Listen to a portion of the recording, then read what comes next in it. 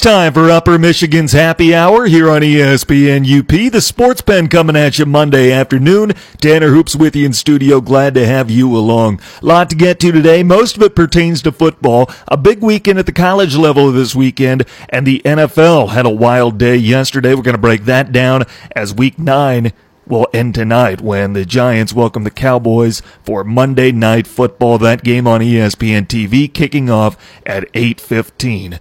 Also coming up today, we'll be talking about how one of the most high-profile college football jobs open this weekend. Who do you need to keep an eye on? Who is potentially heading to Tallahassee? And as always, we'll play over-under to finish out the show. All that and more coming up over the course of the next hour. Glad to have you along. It's going to be a fun one. Let's start the way we always do. We start a new week during the NFL season by recapping each game from Sunday, and we start out in London. Yesterday morning, the Texans absolutely dominate Jacksonville 26-3.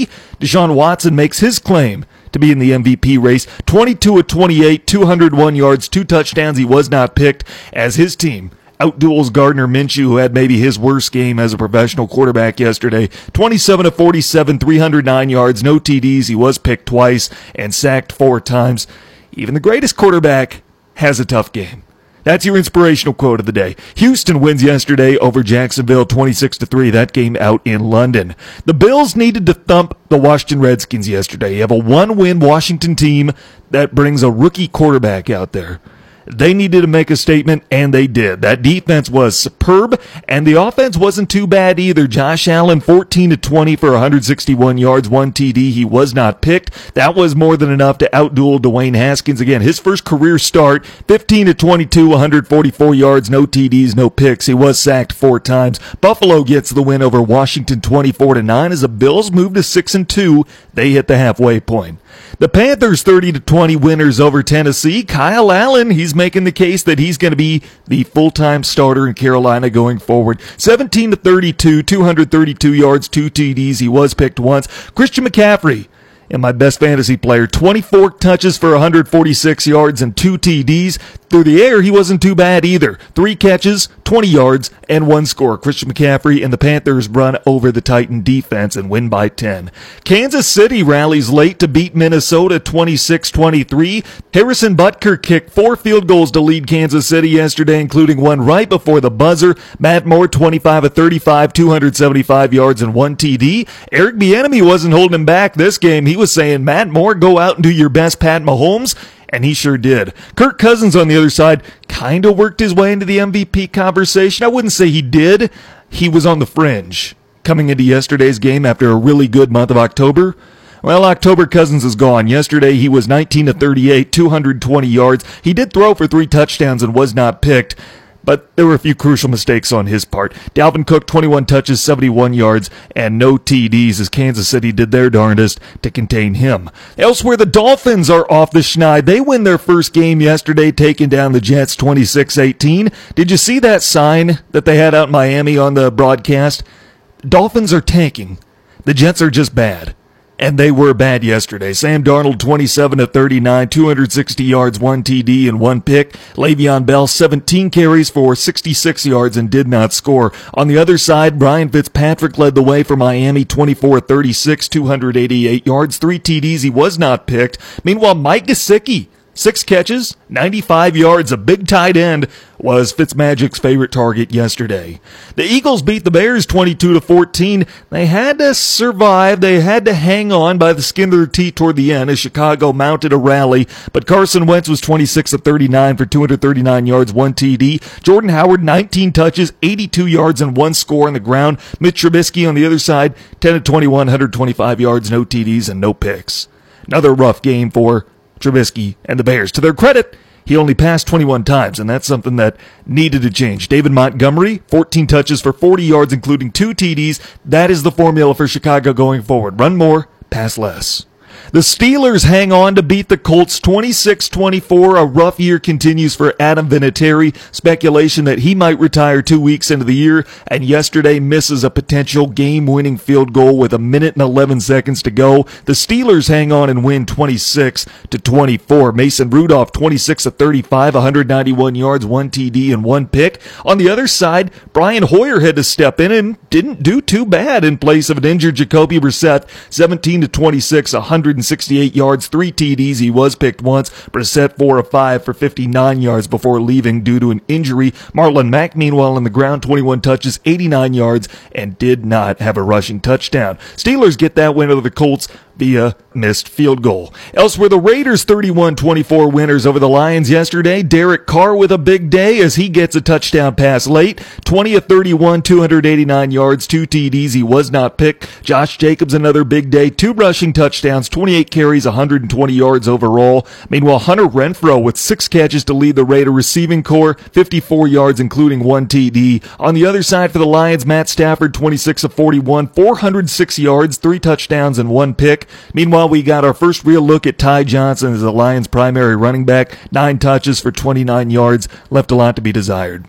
Seattle winners over Tampa Bay yesterday, 40-34. That victory came in overtime. Another MVP performance from Russell Wilson, 29 of 43, 378 yards, 5 TDs. He was not picked. Chris Carson, 16 touches for 105 yards. And Tyler Lockett, 13 catches, 152 yards. How about DK Metcalf, though? I did start him in fantasy this week. Might have been my best fantasy move of the year. 6 catches, 123 yards, including 1 TD. Jameis Winston, 29 of 44, 335 yards, 2 TDs. He was not picked. One of his better games this season. Ronald Jones, 18 touches, 67 yards, including 1 TD. And a big day for Mike Evans, 12 catches, 1 TD, and 180 yards total. But Seattle survives, and they get the win over Tampa Bay in a shootout that needed overtime. How about Brandon Allen starting for the Denver Broncos yesterday as they dropped Cleveland to 2-6 with a 24-19 victory. Allen starting in place of the injured Joe Flacco, 12 of 20, 193 yards, 2 TDs. He was not picked.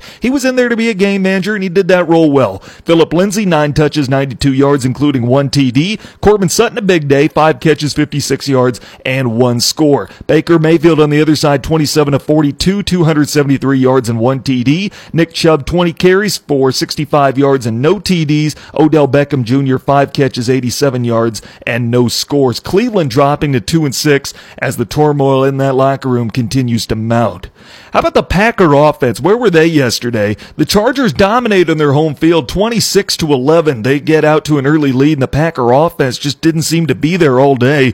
Phillip Rivers, 21 of 28, 294 yards, no TDs and no picks. Melvin Gordon averaged 4 yards a carry, 20 carries, 80 yards. He did find the end zone twice, however. And a big day for Hunter Henry, 7 catches for 84 yards to lead all receivers in the tight end and receiver group for L.A. Aaron Rodgers, meanwhile, 23 of 35, 161 yards, threw for a TD, was not picked. Aaron Jones, 8 touches for 30 yards. Meanwhile, the top receiver, Devontae Adams, good to have him back, 7 catches for 41 yards. But Green Bay, they look like they could have Super Bowl aspirations at the midway point of the season, and they just weren't there yesterday. And finally, on Sunday Night Football, the Ravens make a statement. They dominate the Patriots 37-20. They knock New England from the ranks of the unbeaten. That means, like we all predicted, the only unbeaten team left in the NFL this season is San Francisco. Lamar Jackson was outstanding last night. 17-23, 163 yards, 1 TD. He was not picked. Jackson then carried the ball 16 times for 61 yards and 2 rushing TDs. Mark Ingram, 15 touches, 115 yards. Those two were the big bruisers for Baltimore last night. Tom Brady, 30 of 46, 285 yards, 1 TD. He was picked once. James White, 9 carries for 38 yards, including 1 TD. Julian Edelman with 89 receiving yards. Mohamed Sanu with 81. Each of them had 10 receptions. Those two were balling out last night for New England offensively, but that outstanding defense could not contain Lamar Jackson, and that was the difference last night. To me, that might have been the most interesting game from Sunday. You have an unbeaten team go down against a quarterback that people criticize for not being a good enough passer. He was good enough in every aspect last night. And I tell you what, you look at Lamar Jackson and the skill set he brings to the table. He is the energizer for that Baltimore offense. He is the one that makes that offense move. Bill Belichick's philosophy defensively throughout his coaching career, especially since going to New England, has been your best player is not going to beat us. Last night, Baltimore's best player beat New England because Lamar Jackson was the best player on the field last night. And Lamar Jackson is showing why he deserves consideration for the MVP. I still don't think he's going to get it. I absolutely think he should be a finalist. Probably top 3, 4 maybe, with Deshaun Watson, Russell Wilson, Aaron Rodgers. Right now, to me, Russ and Rodgers are the front runners. You've got Deshaun Watson, and then that's about where I'd put Lamar Jackson. I don't think he's going to win it, but he deserves to be in the conversation, or rightfully so. In terms of fantasy points, because that's what we love, that's what we measure things by here in 2019. That's our standard. That's our benchmark. In terms of the ESPN model, Lamar Jackson put up 28 fantasy points last night. All the other quarterbacks that New England faced so far this year averaged 4 fantasy points when they played the Patriots. Lamar Jackson had 28. The others had 4. 2 of them had negative ratings. And nobody had more fantasy points as a quarterback, according to ESPN this year, before last night, against the Patriots than Baker Mayfield, who had 11. That's how good Lamar Jackson was last night. That is why he rightfully deserves to be in the MVP race. Before we hit the break, let's update our pick'em standings. I'm still on top, but my lead is only 2 games now. I'm 29-15. I did pick San Fran and Philadelphia. I also picked Cleveland and New England. Those were both incorrect. Ryan Stieg, 27-17. I have a 2-game lead on him. He picked San Francisco, Philadelphia, and Denver, but he picked New England, so he's 3-1 so far this week. John Michael Hofling has raced into a tie for second place. His hot streak continues. He's now 27-17. He picked correctly San Fran, Philly, and Denver, but he also picked Baltimore. Who does that? Who picks Baltimore to beat New England? Who thought that was going to happen? John Michael Hofling did. Tyree Smith did as well. We'll get to that in a moment. Jake Durant, 26-18. He picked San Fran, Philly, Cleveland, and New England. And then Tyree Smith, 25-19. San Fran, Philly, Cleveland. He also picked Baltimore. In case you missed that, he is a childhood friend of Lamar Jackson. They went to middle school together. So he's got a little bit of attachment for the Ravens. I don't blame him for making the pick that he did. It was correct. 1st to 5th, separated by 4 games. All of us picked Dallas to beat the Giants tonight on Monday Night Football, so the standings will not change in that sense. That is Pick'em as we play every week here in the Sports Pen with our friends of the show. We're hitting the halfway point, and I like where I'm sitting so far, trying to get to that 30-win benchmark this evening. I tell you what, let's take a time out. When we come back, one of the highest-profile college football coaching jobs opened up this weekend. Who are some candidates you need to know? We'll get to that after this. Check out the UP's live and local sports talk show, The Sports Pen. Weekday afternoons at 4 on ESPN UP and on the ESPN UP app. Welcome back to The Sports Pen on ESPN UP. Tanner Hoops with you. Glad to have you along this Monday afternoon. Over the weekend, it was announced that Florida State is going a different direction with their football program. They relieved Willie Taggart of his head coaching duties midway through his 2nd year at the helm. Taggart and the Seminoles were off to a 4-5 start. They lost 27-10 against Miami on Saturday. Who are some candidates that you need to know who could be on the move and head down to Tallahassee to replace Taggart and take over a once proud, once storied program, a dynasty really, that has won a national championship this decade? First, let me give you some background because I'm going to give you my top candidates. But first, Willie Taggart. Can we agree that he is this generation's Charlie Weiss? Willie Taggart is a head coach. He's made 4 stops at the Division I level. He was at Western Kentucky, and he went 16-20. He went 24-25 at South Florida, 7-5 at Oregon, and then 9-12 in his 1.5 years at Florida State. His buyouts from those 4 stops, $30,180,000. Willie Taggart is getting paid $30 million plus to not coach because he won 56 games at 4 different schools. Meanwhile, he lost 62. 56-62 career record at 4 different schools, and he's being paid $30 million to not coach. It's not a bad gig. It's not a bad gig. Charlie Weiss made it work. Now let me give you these. This is the Power 5 coaching class of 2018. When Willie Taggart was hired, these are the other coaches that were hired by Power 5 schools that same year and how they've done, where Willie Taggart stacks up as compared to some of these schools. Dan Mullen has the best record of any of them right now. Dan Mullen, hired by Florida a couple of years ago, he's 17-5. Mario Cristobal, who took over for Taggart at Oregon, is 15-7, as is Jimbo Fisher, who was formerly Florida State's head coach before Taggart and has since moved on to Texas A&M. Herm Edwards is 12-9 at Arizona State. Joe Moorhead is 12-10 at Mississippi State. Then you get to the coaches who just quite haven't cut it. Willie Taggart has the same record as Jeremy Pruitt at Tennessee and Kevin Sumlin at Arizona since they all took over during the same offseason period. They all went 9-12 at their respective schools. Scott Frost at Nebraska, 8-13. Chip Kelly at UCLA, 7-14. Jonathan Smith at 6-14. That's kind of misleading because he's at Oregon State. He's probably overexceeded expectations at Oregon State so far, which says something about their standard. And then Chad Morris, 4-17, as the head coach at Arkansas. Those are the Power 5 coaches that were hired at the same time as Willie Taggart. And Taggart coming into maybe the most storied program of any of them outside Nebraska that has not succeeded. I tell you what, Willie Taggart's track record speaks for itself.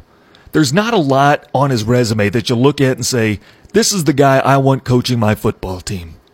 This is the guy who's going to turn our program around. Willie Taggart may not be the answer at Florida State, but who is?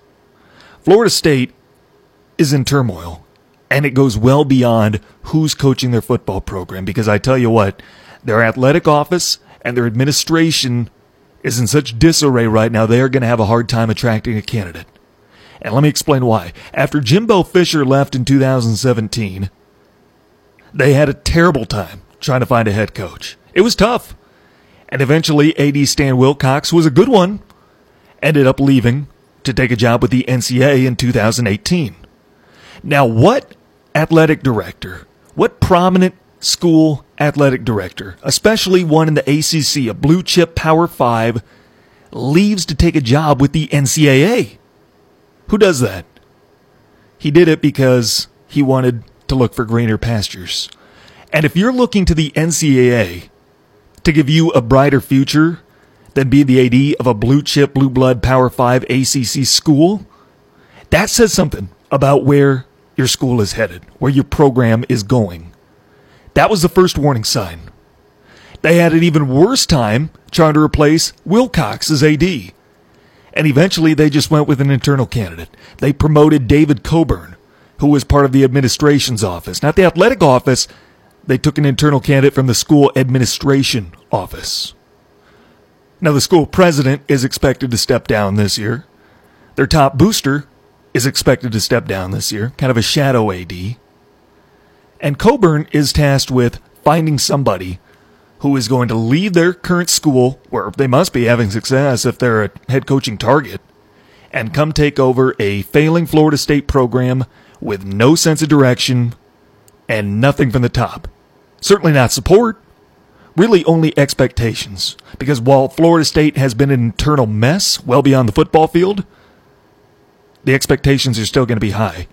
And if you don't win, the boosters in that administration, as incompetent as they might be, are going to be more than happy to let that coach be the fall guy. So who would want to step into that situation? Let me give you my coaching candidates to watch for. BetOnline came out with their odds for who is going to be the next Florida State head coach. And I'll give you a few of these and tell you why I disagree with them before I give you my list. And the one at the top of this list I vehemently disagree with. According to BetOnline, Matt Campbell, currently the head coach at Iowa State, is at 3-1 odds to be the next head coach at Florida State. That is the most of anybody. Ladies and gentlemen, that's just not going to happen. I grew up in Iowa. I've been around there plenty of times. Old Campbell's been there.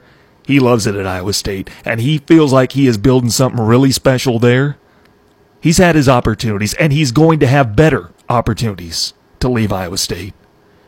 Matt Campbell is a guy that people have talked about for an NFL job because of the style of offense that he runs and the way that he's able to develop a culture. Dabo Swinney's kind of one of those guys. He's not an X's and O's guy, but he's more of a culture guy with good coordinators. Matt Campbell's the same way. And Dabo Swinney's not going to the NFL So people look at Matt Campbell and what he does at Iowa State, and they think, maybe this is a guy we'll take a shot on. It sounds crazy.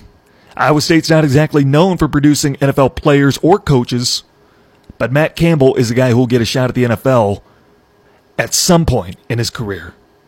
He does not need to risk his future by taking over a very poorly operated program in Tallahassee, Florida right now, and I don't think he would anyway. He likes Iowa State. He likes where he's at. If he had the opportunity to go somewhere in the Power 5 spectrum, like an established program, something where he can continue to develop guys, I think he'd take that opportunity, but if not, he will have a shot at the NFL someday. Matt Campbell is not taking the Tallahassee job. So who could be? I'll give you my top candidates and why I believe that they could be on the move. And for me, one of the guys at the top of both my list and Bet Online's list is Mark Stoops, currently the head coach at Kentucky. Stoops is at 4-1 odds, according to Bet Online. That's second most of anybody. Was formerly the defensive coordinator there. Now, he's got a losing record at Kentucky. I think he's 24-26. But Kentucky is far from an established football program, and he's developed quality talent, especially on the defensive side of the ball. He is starting to make Kentucky more competitive. They were really pretty darn good last year. They were pretty competitive last year, weren't they? Spent most of the year in the top 25. Finished, 9-3? Kentucky is a program that is on the rise. Unfortunately for them, they play in the SEC. It's hard to build a program, a culture in the SEC. But Stoops has done it. And his connections with Florida State make me think he will be somebody that is at least contacted for Florida State. Now, will he leave Kentucky? Well, to get out of the SEC, do what he did, and build a program that didn't have a lot to work with when he entered? To do that in the ACC, maybe he would. Maybe he would, at a place where he has history. Mark Stoops is a realistic choice for the Florida State head coaching job. Who else on this list? James Franklin is listed with the third best odds, according to Bet Online, at 5-1. He's not leaving Penn State. Much for the same reason that Matt Campbell's not leaving Iowa State, James Franklin, even more so, is not leaving Penn State to take over the Florida State job. He took a program that was in shambles. It was in disarray. A major scandal. And he takes over that program and builds them into a national contender again. Now, that's exactly the kind of guy Florida State wants, because they are a program in shambles, not for the same reason as Penn State, but they are in shambles and need somebody who's going to build that culture back up. James Franklin could be that guy. I think he is that guy, and he's proven it with what he's done at Penn State. But he's not leaving for Florida State. It's just not going to happen. If that's what is truly the most important criteria for the Seminoles when they're looking at who's going to be their next head coach, the guy that needs to be at the forefront of their list, who they actually could swing to Florida State, the guy that I believe should be at the top of their list, is Matt Rule at Baylor. Matt Rule has a proven track record of coming into a kitchen with an empty cupboard, and suddenly they're stocked. He turned Temple into a top 25 team. They hosted College Game Day during his tenure. Eventually he left for Baylor. Took over a team that was 1-11, coming off the Art Briles scandal. And now the Golden Bears are undefeated, ranked 12th in the country. The Bears, I don't think they're going to be there when it's all said and done, but New Year's Six Bowl, they're looking like it. They're looking like it, and Matt Rule is responsible for building that program from the ground up. Could he do the same thing at Florida State? For me, that one's more realistic than James Franklin. And that is the guy that you need to be targeting if you're Florida State. Matt Rule from Baylor needs to be at the top of Florida State's wish list. Urban Meyer also listed with pretty good odds here at 6-1. Just not going to happen. Especially after last week when David Coburn, the current AD, said that if Coach Willie Taggart was hit by a bus the following day, that if for some reason he wasn't going to be coaching at Florida State anymore, which is now the reality, that Urban Meyer still would not be the head coach at Florida State. And if I'm Urban Meyer, why would I want that job? Why would you want it? It's an absolute mess administratively. Urban Meyer is going to have better opportunities than Florida State. PJ Fleck listed at 6-1 odds, same as Urban Meyer. Fleck has the Gophers 8-0, ranked 13th in the country, took over a program that wasn't very good. And slowly, they started getting better. They went 5-7, then 7-6, now they're 8-0. And if Minnesota doesn't lock down P.J. Fleck for the long term this year, they already gave him 2 extensions. P.J. Fleck might take the opportunity to go from Minnesota to Florida State. I don't think that's the right move, but is it possible? Absolutely it is. Here's another really interesting one. How about Bob Stoops? Another Stoops brother. He's got connections to Florida State. Right now he's a head coach of the Dallas Renegades. But do you think that he'd take the opportunity to leave the XFL and get back to college, especially take over a program like that? A guy who's won a national championship, one of the greatest coaches of all time? Yeah, maybe it's in the back of your mind because you weigh the options. I know it's not a great college job right now, but XFL or Division I Power 5 college football? It could be Bob Stoops who ends up getting the nod. I don't think it's that unrealistic, but I don't think it's totally realistic either. A few of their names on here is listed by BetOnline. Josh Heupel, 7-1 odds. You have Dino Babers on here at Syracuse. And Jimbo Fisher, just for the heck of it, is on here at 15-1 odds. Bobby Bowden's actually on at 50-1 odds, which I thought was hilarious. And Jim Harbaugh, 20-1 odds. But Jim's coming back to Michigan next year. We all know that. I'm just saying what we all know. I tell you what, Florida State is going to have a hard time filling that vacant head coaching spot because as storied of a program as it is, again, one that's won a national title within this decade, there's not a lot there right now. And there's not a lot attractive about that job. Not a lot of stability, whether it's in the athletic office or in the administration. And while you're not going to get Matt Campbell, you're not going to get James Franklin, you shouldn't get P.J. Fleck, you're not going to get Urban Meyer. The guys who could go into that job and succeed, you would think maybe Matt Rule, because he's proved it at Baylor, at Temple, Bob Stoops, Mark Stoops, either or. Those are the kind of guys that you need to be looking at if you're Florida State. Those guys need to be at the top of your wish list. Let's take another time out. When we come back, what else did we learn from this weekend? Because we got a lot to digest. All that and more coming up next on ESPN UP. Check out the UP's live and local sports talk show, The Sports Pen. Weekday afternoons at 4 on ESPN UP and on the ESPN UP app. Welcome back to the Sports Pen on ESPN UP. Tanner Hoops with you. Glad to have you along this Monday afternoon. Here's your Sports Center update. World Series champion Steven Strasburg has opted out of his contract with the Washington Nationals and will become a free agent. The Nats are interested in re-signing the 31-year-old Strasburg to a new deal. During Friday night's Lakers-Mavericks game, LeBron James became the oldest player in NBA history to finish a game with at least 30 points, 15 assists, and 10 rebounds, while Luka Doncic did the same thing, becoming the youngest player to ever accomplish the feat. How about that? I'll repeat that.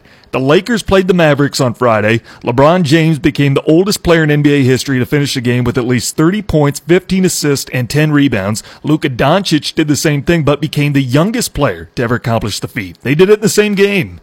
And finally, today is National Chicken Lady Day. We honored Dr. Tina Dupree, who became known as the Chicken Lady after 12 years as the Director of Community Relations and Training for the second largest chicken restaurant in the world, where she led several community outreach and educational effort programs. It's also National Candy Day, so do with that what you will.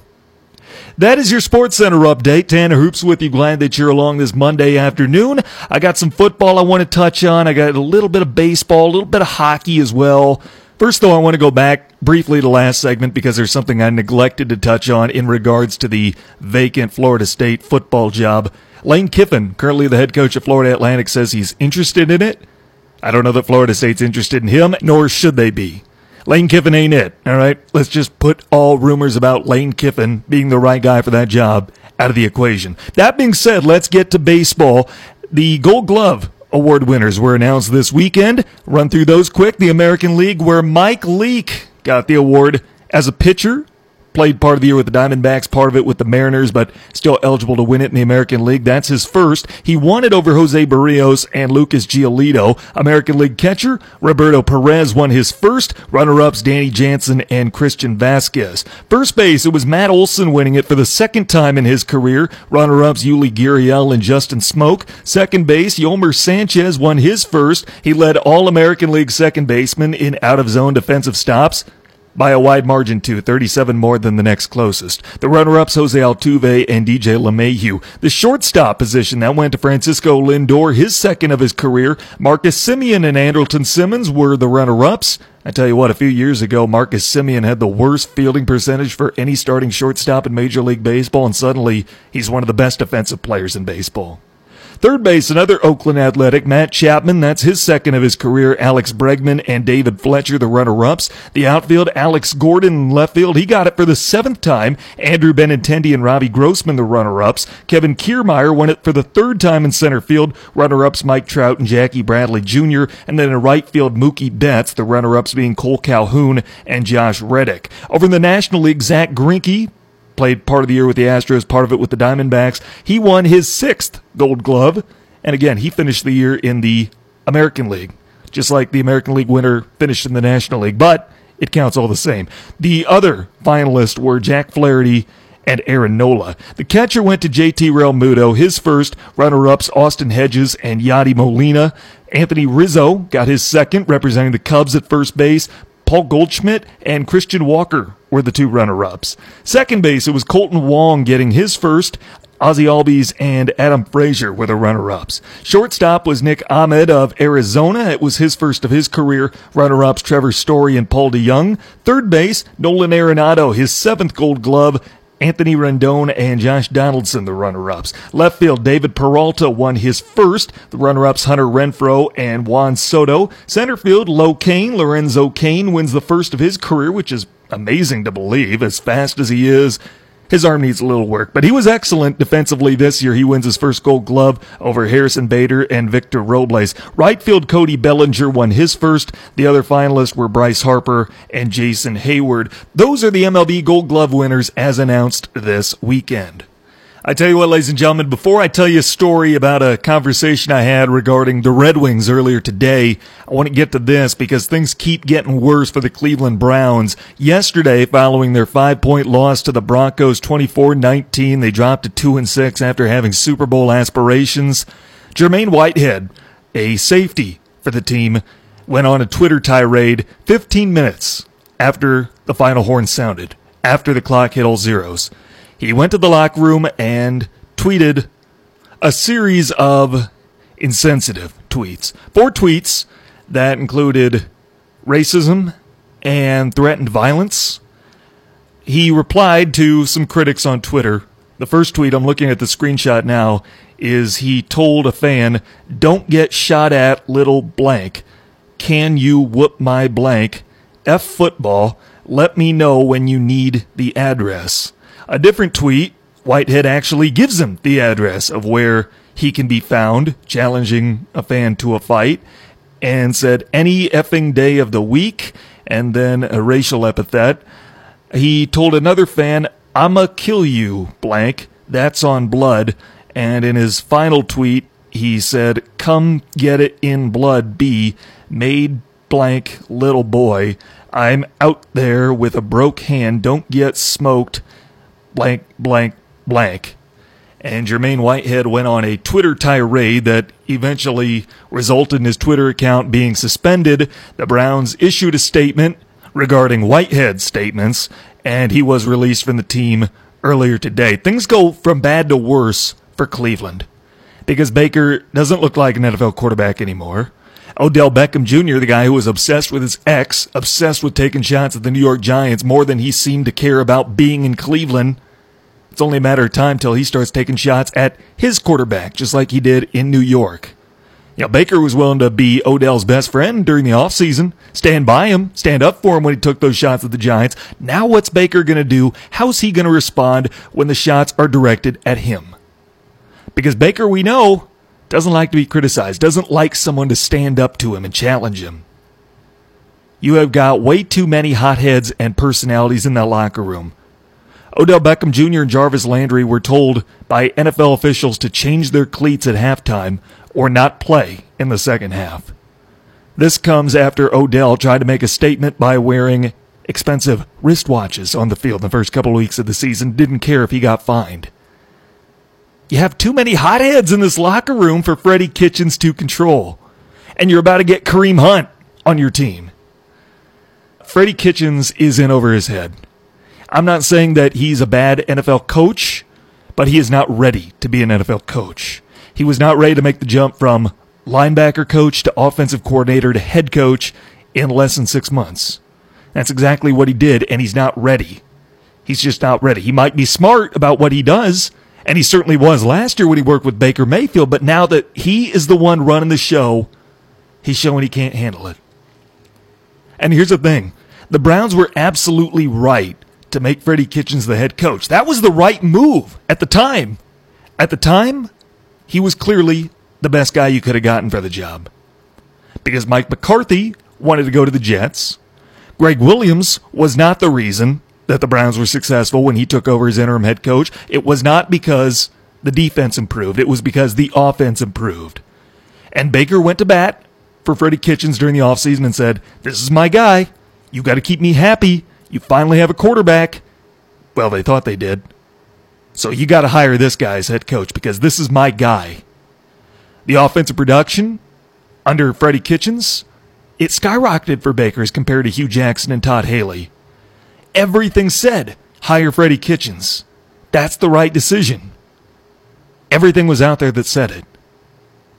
But now, Freddie Kitchens' inexperience is catching up to him. Now it's not just about him developing Baker Mayfield. Now it's about him being responsible for 53 guys rather than a group of quarterbacks, focusing on one man. Freddie Kitchens just is not ready. He's officially on the hot seat. I don't know that he gets fired after this season because the Browns have gone through that revolving door of head coaches time and time again. But you're going to get some good coaches out on the market this year. Dan Quinn will probably be out of a job in Atlanta. Mike Tomlin could be out of a job in Pittsburgh. And who knows what happens with Lincoln Riley. Maybe you can pair Lincoln up with Baker Mayfield again. Maybe that's the move. And if that's the case, might as well cut ties with Freddie right now. Make it known you want to reunite Lincoln Riley and Baker Mayfield. But if I'm Lincoln Riley, do I want that job? I don't. I don't want to deal with the culture that the Browns have right now. I don't want to deal with what's going on in that locker room. Because this is far from over. This is far from over. The Browns have one of the easiest remaining schedules in the NFL. But Denver this weekend was a part of that, and they still lost.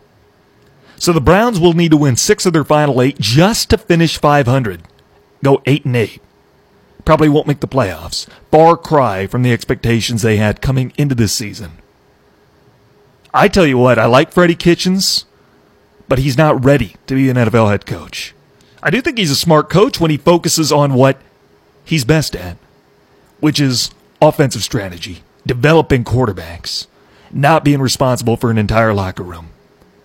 Because you put a first-year head coach in a locker room with that many personalities, and you are shaking up a warm bottle of soda, shaking up a warm bottle of Mountain Dew that you've left in the car all day long. And I tell you what, I was in favor of hiring Freddie Kitchens this offseason. I thought with the work that he did with Baker Mayfield, that he was the right guy for the job. He earned it. They certainly weren't winning because of Greg Williams. They were winning because the offense was better, and Freddie Kitchens was the reason the offense was better. But then you went out and got Odell Beckham Jr. You realized that Kareem Hunt would be in the fold, and you just had too many personalities, too many hot heads in that locker room. And that eventually was the Browns' downfall. That and the inability to be able to manage it from the top. The lack of experience within the management to handle it. I tell you what, ladies and gentlemen, before we get to the break, I want to tell you about a conversation I had earlier today with my barber. We were talking hockey. I was in there getting my hair cut. And we're talking about the Red Wings, and, Pete's a big Red Wings guy. It's my barber. So we're talking about the Red Wings, and we're talking about the personnel on this group right now. I've been critical of the netminders that Detroit has had over the last few years because I really just don't think very much of Peter Mrazek as an NHL goalie. Some days he looks pretty good. Other days, I don't see it like others seem to. Jimmy Howard is one of those guys that if you put a really good group in front of him, he'll be serviceable. He won't lose you a game. He won't make the big save, but he's not going to lose you a game. But you look at their 4 forward lines, and you look at that group and you wonder, if you, let's say this is like the nuclear option, you had to start selling these guys because you know the season is in such disarray that you are going to test the trade market. So you start selling a few of the guys. Bertuzzi, Mantha. For now, let's put off speculating what could you get for them, but let's think about where would these guys play. A guy like Helm, what kind of line would he play on if he went over to Toronto right now? If Bertuzzi was traded to Washington, would he be a top 2 line guy there? You look at the Red Wings, and their organization does an excellent job of building up mid-level talent. From Grand Rapids, they bring up grinder-type guys. But once you get a team full of 3rd, 4th line guys, you're going to go through the growing pains that the Red Wings are right now. And this is what we were talking about. We're excited to see what Steve Yzerman is like as a general manager this year, because Ken Holland wasn't hitting the trade block like he used to almost 20 years ago now when the Red Wings won that cup in 2002. And you remember Holland, the moves he was making when that happened. Went out and got Dominik Hasek, Brett Hull, Luc Robitaille were part of that team. You infuse them into a lineup that already includes Yzerman, Brandon Shanahan, Nicholas Lindstrom, Pavel Datsyuk. I think that might have been his rookie year. Don't forget Fedorov, Chelios. And you look at that group that they had. They were so deep. And that's something the Red Wings haven't been here in these last few years where they've been missing out of the playoffs. This was a team whose grinder line consisted of Kirk Maltby, Darren McCarty, Chris Draper and company. Chris Draper had 30 points that season in the 2002 season where the Red Wings won the Cup and the President's Trophy. And he was on your 4th line. That's how deep the Red Wings were. Now you take guys from that team, Chris Draper. Where do you think that he would play on the average team back in 2002? Whoever's about the midway point in the standings. Would he be a 2nd, 3rd line guy? He probably would. For a team that was just right on the playoff bubble. He'd probably be a 2nd or 3rd line guy, but he was a 4th liner for that Red Wing team because of how deep they were. Now it's the opposite. Now you've got maybe 2 first line players anywhere else. Dylan Larkin probably could play first line on a contending team. Maybe Mantha could if he keeps scoring this way. Could anybody else? Are there any other legit first liners on this Red Wing team that you could stick them into a contending team's first line and they would beat the incumbent out for a spot? I'm not sure that there are beyond Larkin or beyond Mantha. I'm not sure how many second liners there are. Because the Red Wings have problems scoring the puck. They've got some good speed. They don't have a lot of guys who can score. They don't have a lot of guys with great handwork. What are they going to do when they're in their 30s and that speed is gone and they're still having trouble scoring? This is what I'm more interested in this year, is how Steve Yzerman is going to build up this roster. I don't think the Red Wings are going to compete. They're off to a 4-10-1 start. I think we all kind of accepted that. But I want to see how Yzerman builds his team. Because right now you've got maybe 2 first liners on a contending team, 2 guys that would be worthy of being on a top line for a contender. And then maybe a few second line guys, and then a lot of 3, 4 line guys. I'm more interested to see how Yzerman digs out of the hole that Ken Holland and management put the Red Wings into these last few years. To me, that's what I'm most interested in as far as this Red Wing season goes. Taking on Nashville tonight, 7:30 puck drop. That very well could teach us something with a defensive unit that the Preds are bringing to the table. I tell you what, all part of a conversation I had with my barber Pete. Shout out to him for the haircut and for the conversation. Gave me some good fodder to use here on ESPN UP. Let's take a time out. When we come back, let's end the day playing over-under with the college football ranked games for this weekend. Next on ESPN UP. Check out the UP's live and local sports talk show, The Sports Pen. Weekday afternoons at 4 on ESPN UP and on the ESPN UP app. If you missed any of today's show, get caught up on demand. Get our free mobile app from the Apple iStore or Google Play, or look up ESPNUP.com and get the on-demand there. Tanner Hoops with you as we wind down this Monday afternoon, and we end Monday's show the way we always do during the fall, during football season, and that is playing over-under with the Lions via Bet Online for the top 25 games in college football this weekend. We start with kind of a gimme. We've got Ohio State, maybe the best team in the country, at home taking on Maryland, who was dominated by Michigan this weekend. They got out to that hot start. You thought maybe Mike Loxley is that next elite head coach, the guy who can go somewhere and turn around a flailing program.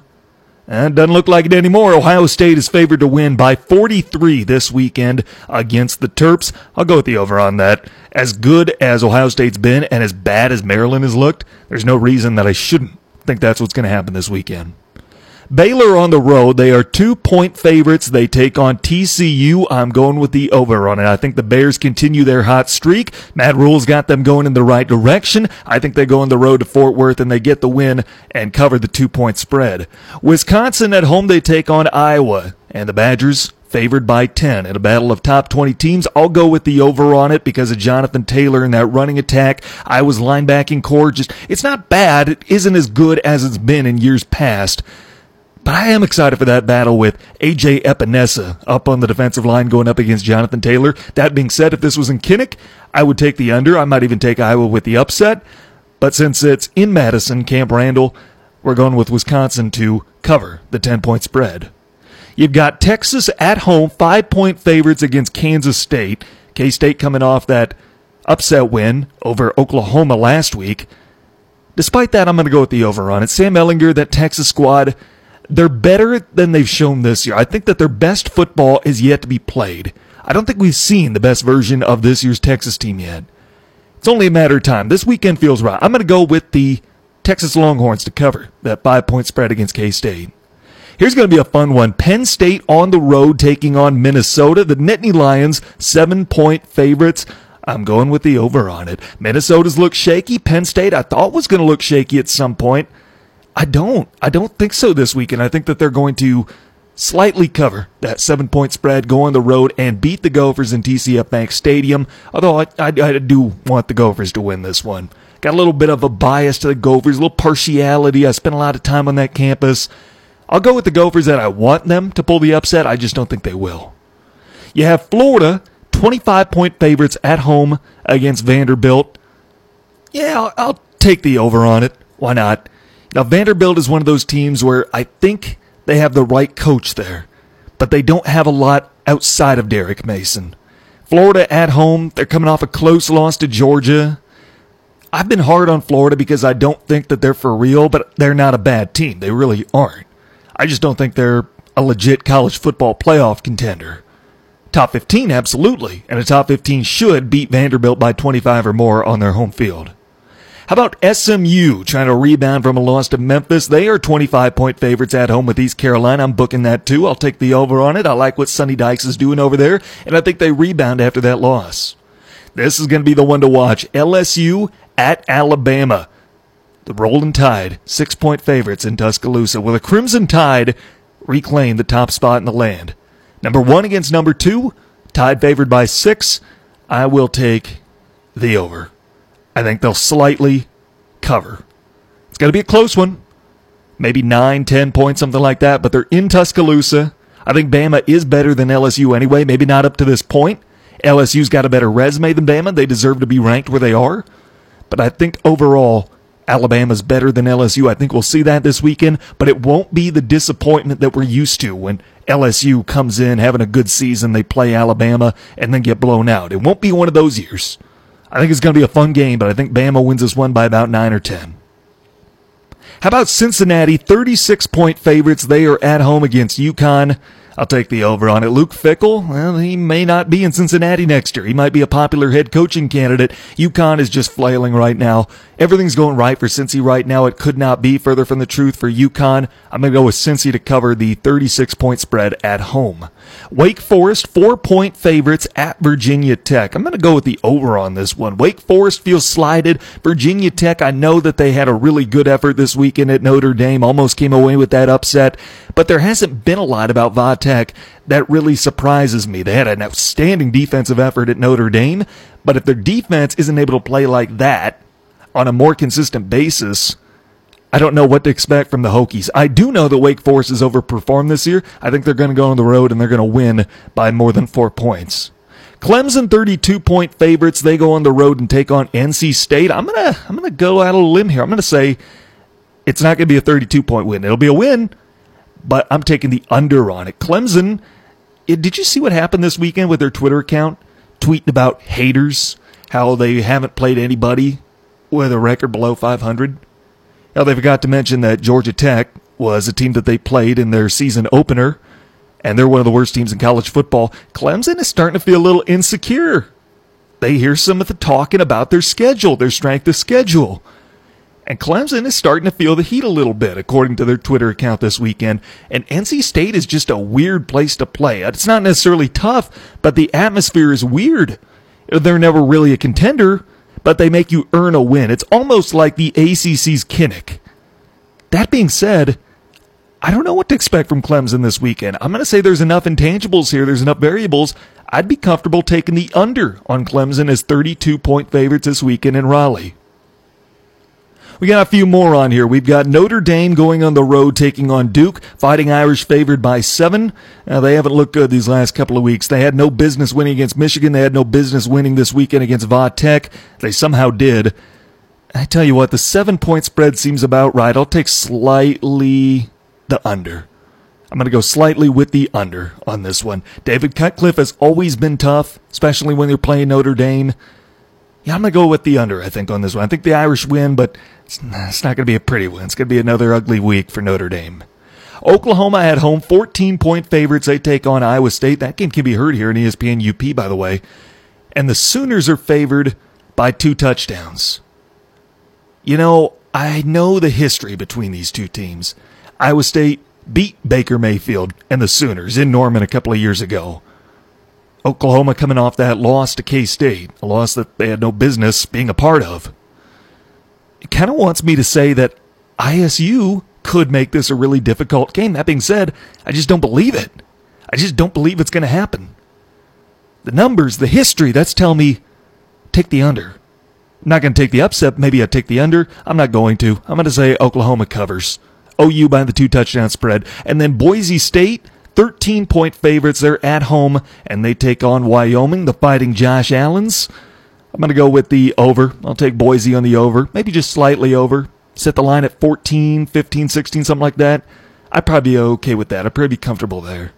And then finally, San Diego State at home, 17-point favorites against Nevada. I think that sounds about right. I like the line there, to be honest with you. I like the line at 17 points, San Diego State to beat Nevada. That is over-under as we play here in the Sports Pen with the lines from the top 25 games in college football for the upcoming weekend. I've been on a cold streak lately. I don't know if I'm picking with my heart or my head too much, one or the other, not paying attention to the other. But I got to get back on track. I need another good week this week.